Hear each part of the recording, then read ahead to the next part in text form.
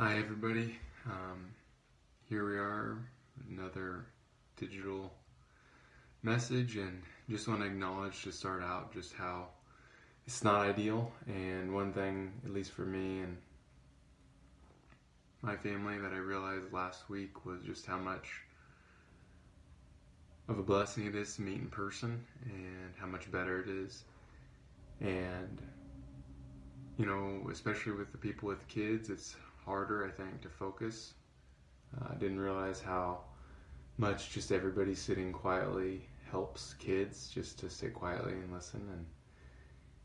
And so miss meeting with you guys for a lot of reasons, miss seeing you, talking to you, and interacting. And seeing your face is good. So just want to acknowledge that starting out, and I have already done this a couple times and it didn't go very well, so yeah. I recorded this, I showed it to Jess, and she said, you're going to need to redo that. And so it's hard, and I just want to acknowledge that. And so maybe just to do it a little bit different, hopefully to help. I don't know if it will or won't. Feel free to give me feedback on whether this is helpful or not. But rather than me read, it's kind of a long passage, read it all to you, why don't you try something a little different? Just pausing the video right now, and what we're going to read is the whole book of Jonah. It's about 4 chapters. And I know especially for kids, it would be very hard, I think, to focus and listen to me read it for the next couple of minutes. So instead of doing that, why don't we just pause it and you read the whole book of Jonah, chapters 1 to 4, which is what I'm going to talk about, to your kids, or if you're there with your family and you don't have kids, just read it out loud. Or if it's just you, just read it and then pray that God would help in this time. And if you have kids, pray with your kids that God would help, that the time would be profitable, and that He'd be here with us, and despite it being not ideal, and thank Him that we do have something and that we can do this, listen, and that there's an opportunity to engage even though we're not meeting in person. So let's try that and see how it goes. I hope it'll be a little bit easier to focus and you get more out of it, and also an opportunity to interact with your kids and ask them questions. So let's do that now. Just go ahead and read Jonah chapters 1 to 4, pause the video, and then when you're done, and pray with your family, and then when you're done, go ahead and continue the video or the audio.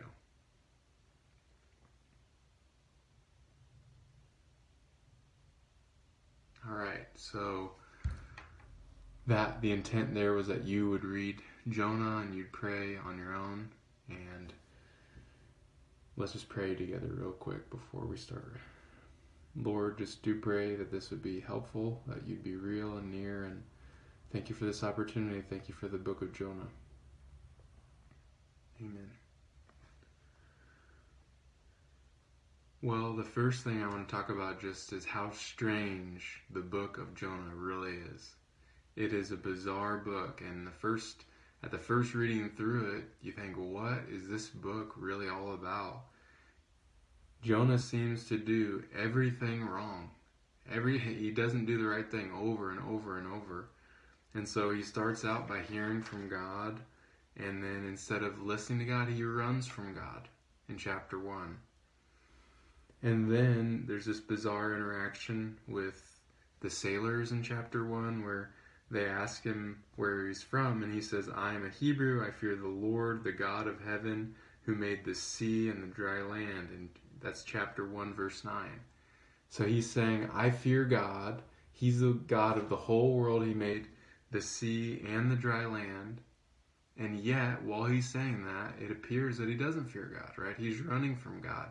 And it appears he doesn't really believe that God made everything and he's everywhere, because he's trying to run from the God who he said made the sea and the dry land. And so there's this disconnect with what he's saying and how he's acting. And then later on, the sailors, it appears, have more of a fear of God than Jonah. In verse 14 of chapter 1, it says, they called out, the sailors, to the Lord, O Lord, do not let us perish for this man's life, and lay not on us his innocent blood, for you, O Lord, have done as it pleased you. So here they are, the sailors fear God. It seems like they're fearful to throw Jonah overboard because they don't want God to be upset at them. And it says in verse 16, the men, the sailors, feared the Lord exceedingly, and they offered a sacrifice to the Lord and made vows. So here's Jonah, who should be a prophet of God. He's running from God. He says he fears God, and it doesn't appear that he does. He says he knows God made the whole world, yet he's running from him. And then here come these sailors who don't know God. And they fear God more than Jonah appears to right here. And they're more worried about how they're interacting before God than Jonah is, right? Because Jonah's not scared of this being accountable to God for running away. It doesn't appear right here. The sailors seem more concerned. So Jonah gets thrown overboard. He's swallowed by a fish. He prays right before that God would save him. He does, and then he worships God in the belly of the fish. Thank you for saving me. And then he goes on to Nineveh. God calls him a second time to go to Nineveh. He does. And they repent. Praise the Lord. And if the book ended there, it would almost make sense. And the story would be, God calls you to do something and you don't do it. You should have done it. And when you end up doing it, something good happens. And people repent. But the story doesn't end there. Jonah responds in a bizarre way. It says in chapter 4, he's not happy that they repented. He's not happy that God had mercy. Instead, he's exceedingly angry at God. God rebukes him. Do you do well to be angry? And then it causes this plant to grow up and shades Jonah and gives him a little bit of comfort from the heat of the day. And then the plant dies. God sends a worm. And Jonah's angry again at God. And God corrects him again. And then the whole story comes together right here in the last couple of verses. So let's look at that. Starting in chapter 4, verse 9, what God says to Jonah. And this pulls the whole book together. But God said to Jonah, do you do well to be angry for the plant? And Jonah said, yes, I do well to be angry enough to die. And the Lord said, you pity the plant for which you did not labor, nor did you make it grow, which came into being in a night and perished in a night. And should I not pity Nineveh, the great city, in which there are more than 120,000 people who do not know their right hand from their left, and also much cattle? So here's the key for the whole understanding the whole book, it seems. And the key is that the whole time, for me, my first reading of it is always looking at Jonah. I'm looking at Jonah the whole time. What is Jonah doing? Why is Jonah doing this? Now, why is Jonah acting this way? Why did they put this story in the Bible about Jonah who does all the wrong things? And this last few verses show us, when God speaks to Jonah, that the whole book hasn't been about Jonah. It has, but if you only look at Jonah, you're missing the big point, which is the book is about God. The book is about God's compassion towards Nineveh. The book is about God's compassion towards Jonah and patience with Jonah. And God here in the last 3 verses contrasts Jonah's actions and attitude with God's actions and attitude. And that is the whole book. That's the key to the whole book. The whole book is this contrast. Here's what God is like, and here's what Jonah is like. And in every place where Jonah makes the wrong decision, it shows us how good God is. And that's amazing. That the book is called the book of Jonah, and yet, if we just focus on Jonah, we miss the whole point. The point is, it's about God. Jonah's in here just to point us to God. Even his failures point us to God. And so, these last 3 verses are the key. Contrasting Jonah and God, how different they are, and how good God is. Look back in chapter 4. One other verse I want you to have in your mind that's really key is what Jonah says about God in chapter 4, verse 2. O Lord, is this not what I said when I was yet in my country? That is why I made haste to flee to Tarshish, for I knew that you are a gracious God and merciful, slow to anger and abounding in steadfast love and relenting from disaster. So here's what Jonah knows God is like. These few things. He's gracious. He's merciful. God is slow to anger. He's abounding in steadfast love, and he's relenting from disaster. So Jonah in this particular verse is saying he doesn't like that. But this is really what God is like. And these things, these 4 or 5 things, are key to looking back at the whole book and the contrast Jonah and God, or God and Jonah. And so let's do that. Let's just run back through the whole book and look at, wow, let's see how compassionate, how gracious, how merciful, how slow to anger, how abounding in steadfast love God is in this whole book. So let's go back to chapter 1. And on the one hand, we have Jonah. We'll start there. Jonah runs from God when God doesn't do what Jonah wants. Jonah doesn't want God to send him to Nineveh. Jonah doesn't want God to spare Nineveh. And yet,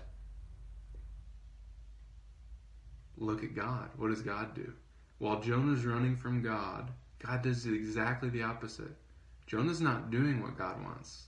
Is God going to run from Jonah and say, you know what? I don't want anything to do with Jonah if he doesn't want to do what I want him to do. Which is exactly what Jonah says about God. Jonah says, if God doesn't do what I want him to do, then I'm just not going to have anything to do with God. I'm going to run from him. But look what God does. He pursues Jonah when Jonah is doing what he doesn't want him to do, when he's not listening. It's amazing. Jonah's faithlessness towards God highlights God's faithfulness towards Jonah. Jonah should have been drawing near to God. He runs from him. And yet, God draws near to Jonah. He pursues him. He comes after them. He sends a storm. He doesn't let him go. What a faithful God. It's his steadfast love, isn't it? The steadfast love of God. Even when his people run from him, aren't doing what they ought to be doing, what he wants them to do, he's pursuing them. And he's saying, come back, turn around. And he's sending circumstances into their life to turn them around, like this storm and these sailors. It's amazing. The failure of Jonah, him doing the wrong thing, highlights, wow, what a good God that pursues people that are running from him, that are doing what they know they shouldn't be doing. What a full of steadfast love to love somebody even when they're running from you. They don't want anything to do with you. That's a good God. Well, what else in chapter 1? Jonah doesn't listen to God, right? That's just basic. God says, here, go to Nineveh. Jonah doesn't listen. He doesn't go to Nineveh. He goes the opposite direction. So God calls to Jonah, and Jonah doesn't listen. Now, that's one side, but what's on the other side? What does God do? God does exactly the opposite of Jonah. Look in chapter 2, what God does. Chapter 2, verse 2. This is what, then Jonah prayed to the Lord, his God, from the belly of the fish, saying, I called out to the Lord out of my distress, and he answered me. Out of the belly of the Sheol I cried, and you heard my voice. It's the opposite. Jonah doesn't listen to God when he calls. And yet, when Jonah cries out to God, God listens. He hears. It's amazing. What a gracious and merciful God.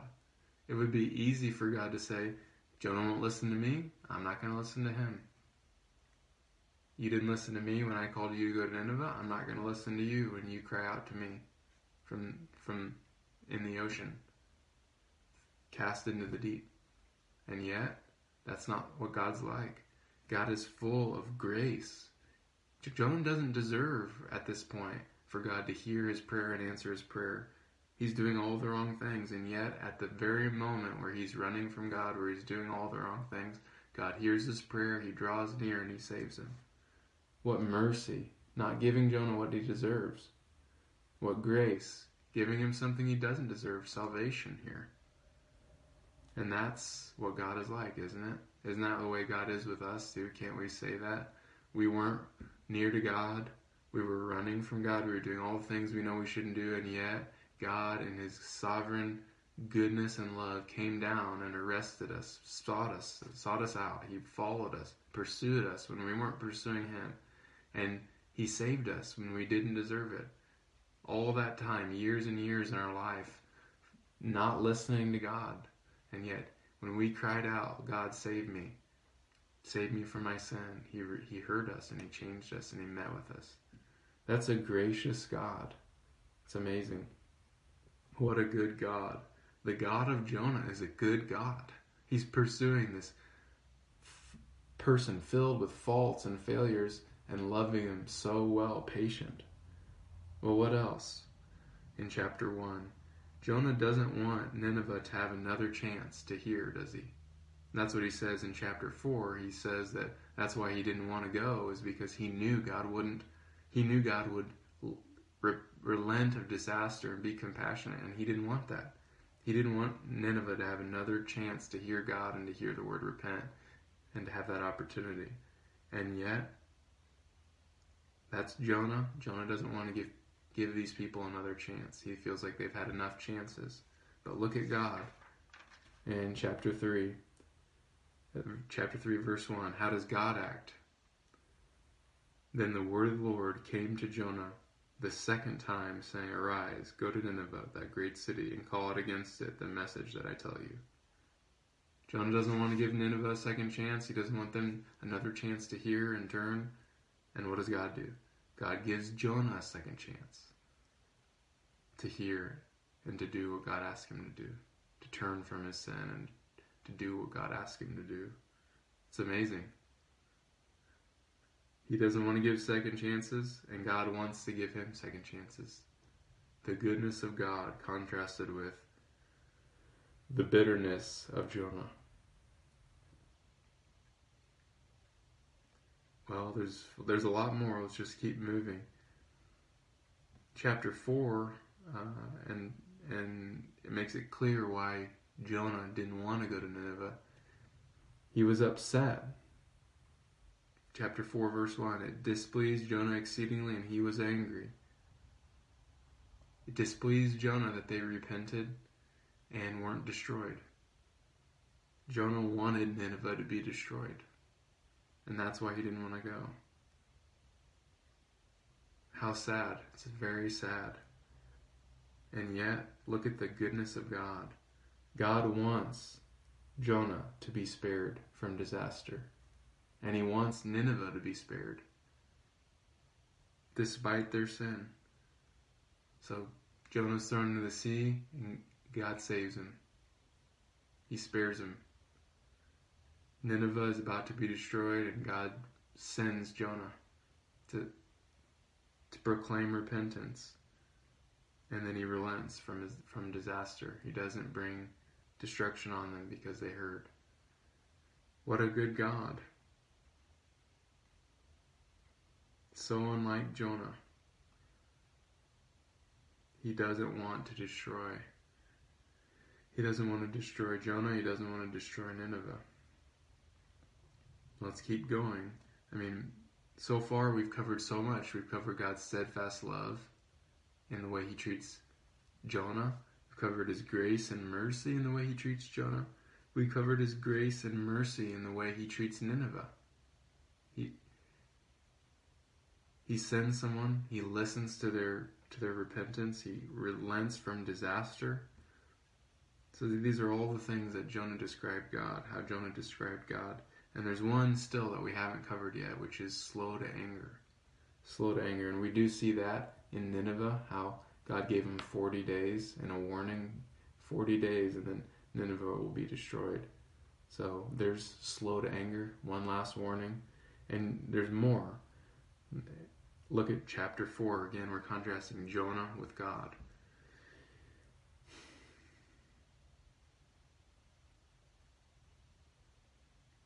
So in chapter 4, Jonah is angry with God. He's angry with God twice. First, at the beginning of chapter 4, he's angry that God didn't destroy Nineveh, and God says to him in chapter 4, verse 4, do you do well to be angry?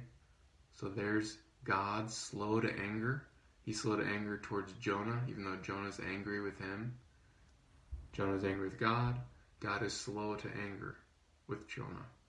And not only that, it happens a second time. Jonah gets angry again because the plant dies, and he's angry with God. He's exceedingly angry, much more angry than he should be. He says in chapter 4, verse 8, when the sun rose, God appointed a scorching east wind, and the sun beat down on the head of Jonah so that he was faint, and he asked that he might die, and said, it is better for me to die than live. But God said to Jonah, do you do well to be angry for the plant? He's angry again. He's very angry at God about this plant dying. And God asks him again, do you do well to be angry? God is so slow to anger with Jonah. This is amazing. How many times does God Almighty have to call down and tell someone go, or tell someone, should you really be angry? He only has to do it once. He doesn't have to do it again, and yet he does. He does it again. He doesn't even have to do it once, I guess you could say, because Jonah knows he shouldn't be acting like this. And yet God is slow to anger. What a good God to cry out to a man that's angry at him, to call out to him and to point that out, and then to do it again the next day. The very next day he's angry again. God is slow to anger, and Jonah's not. And then last, this is the big picture. Jonah is not a picture of steadfast love. Jonah's back and forth. He's all over the place. He's not doing what God wants. He gets in the belly of the whale. He cries out to God thankful. And then he's back again before we know it, up on the hill, waiting for Nineveh to be destroyed, and upset that it's not been. God calls out to him, and then again he's angry again. He's back and forth. He's all over the place. He's not full of steadfast love towards God. And yet, what is God like? God shows steadfast love to everyone in this book. He shows steadfast love to Nineveh. He shows steadfast love to the sailors in sending someone and sending this outward sign, really, of God's reality that brings a fear of God to them. And he shows steadfast love towards Jonah the whole time, all the way through the book, from the beginning to the end. He's showing patient, steadfast love despite Jonah. It's amazing. So how do we apply this contrast of Jonah? He's not gracious, he's not merciful, he's not slow to anger, he's not full of steadfast love. And God, who's so gracious, so merciful, so full of steadfast love, who relents from disaster. How do we apply this? Well, we can just praise God for who he is. What a wonderful God who loves when we don't love him, who's patient, who's kind, who's slow to anger when we're angry, who's full of steadfast love when we aren't. He's a good God. We can just praise him. This God, the God of Jonah, looks a lot like Jesus, doesn't it? Just bearing with patiently all these people who are so full of faults, failures, and sin, and trying to lead them on despite their over and over and over failing. We can just praise God. We can praise God for Jesus. Aren't you glad that we have a prophet not like Jonah? That we've been sent a messenger totally unlike Jonah? We've been sent someone who is filled with steadfast love, who is compassionate, who is slow to anger. And that's Jesus, the greater than Jonah. 3 days and 3 nights in the earth instead of in the fish, and proclaiming repentance. Much greater than Jonah. I'm thankful for Jesus. What else? How else can we apply it? We can hope and pray that God would use us to glorify himself despite our many faults, sins, and failures. You know, this book was written by Jonah, probably. So Jonah, later on, looking back, wrote down all his faults and his failings for us to read about. Why? The whole point of the book is pointing out the goodness of God, and it's contrasting it with the failure of Jonah. And Jonah wrote it. Jonah proclaimed to everyone, look how messed up I was and how unlike God I was, but look how good God was. And we can just pray, with our kids, growing up and seeing our faults and our failings, that even when they do, even when all our faults and our failures are out for everyone to see, we can say, God, would you use that to show that you're not like that? When I get upset, show that you're slow to anger. When I vacillate, show that you're unwavering in your steadfast love. Not only that, we could pray that God would use us for the good of others despite our many faults and failures. Just like he did Jonah. Can't we expect that despite all of our sin and our imperfect obedience, that God would bless us and use us to point others to him if he used Jonah? If he used Jonah and he did all the wrong things, he didn't love the people like he should have, he wasn't compassionate, he wasn't doing what God wanted him to do, and yet God used him in the sailor's life, used him in the life of the city of Nineveh. We can pray with expectation, God, despite all my sins and failings, would you use me for the good of others? And we can expect that. The God that blessed Jonah can bless us too. In terms of a blessing, making us a blessing to help others. What else? How else do we apply it? Let's thank God for his patience with us. Just like Jonah, we are so slow. I'm so slow to learn many of the lessons God's teaching. And he has to tell me over and over and over. Praise God for patience, his patience with us. And then finally, we can apply it by just asking ourselves, just like God asked Jonah at the very end of the book, is there any area where my compassion is at odds with God's? Where I'm not compassionate, where I don't want mercy and I don't love people the way God does, and just ask him and confess that. That's a prayer that I want to pray more, is God, I just confess I don't love these people like I should. I don't feel filled with love for them. Would you help me? I know you do. Would you fill me with your love? That's a prayer that would be good to pray every day. Surely every day we encounter someone that we don't love like we should, and just to recognize it and say, God, you love this person so much. Would you help me to love them more? So that's it for today. A little bit longer. I hope it was helpful just to see what a good God we serve. Patient, gracious, merciful, abounding in steadfast love. Why don't we pray together? God, thank you so much just for a few minutes to look at this book and praise you for who you are. You're a good God. Forgive us for all the ways we fall short and aren't compassionate, are so not gracious the way you are. Would you help us? Would you fill us with steadfast love and highlight for us your steadfast love? We want to depend on it more and more. Thank you for your patience with us. I do pray, God, that you would use us despite our sins and our failures and our faults to be a blessing in others' life and to point others to you. Thank you for your patience, God. You're good. You're a good God. And we just ask this in your name, Jesus. Amen.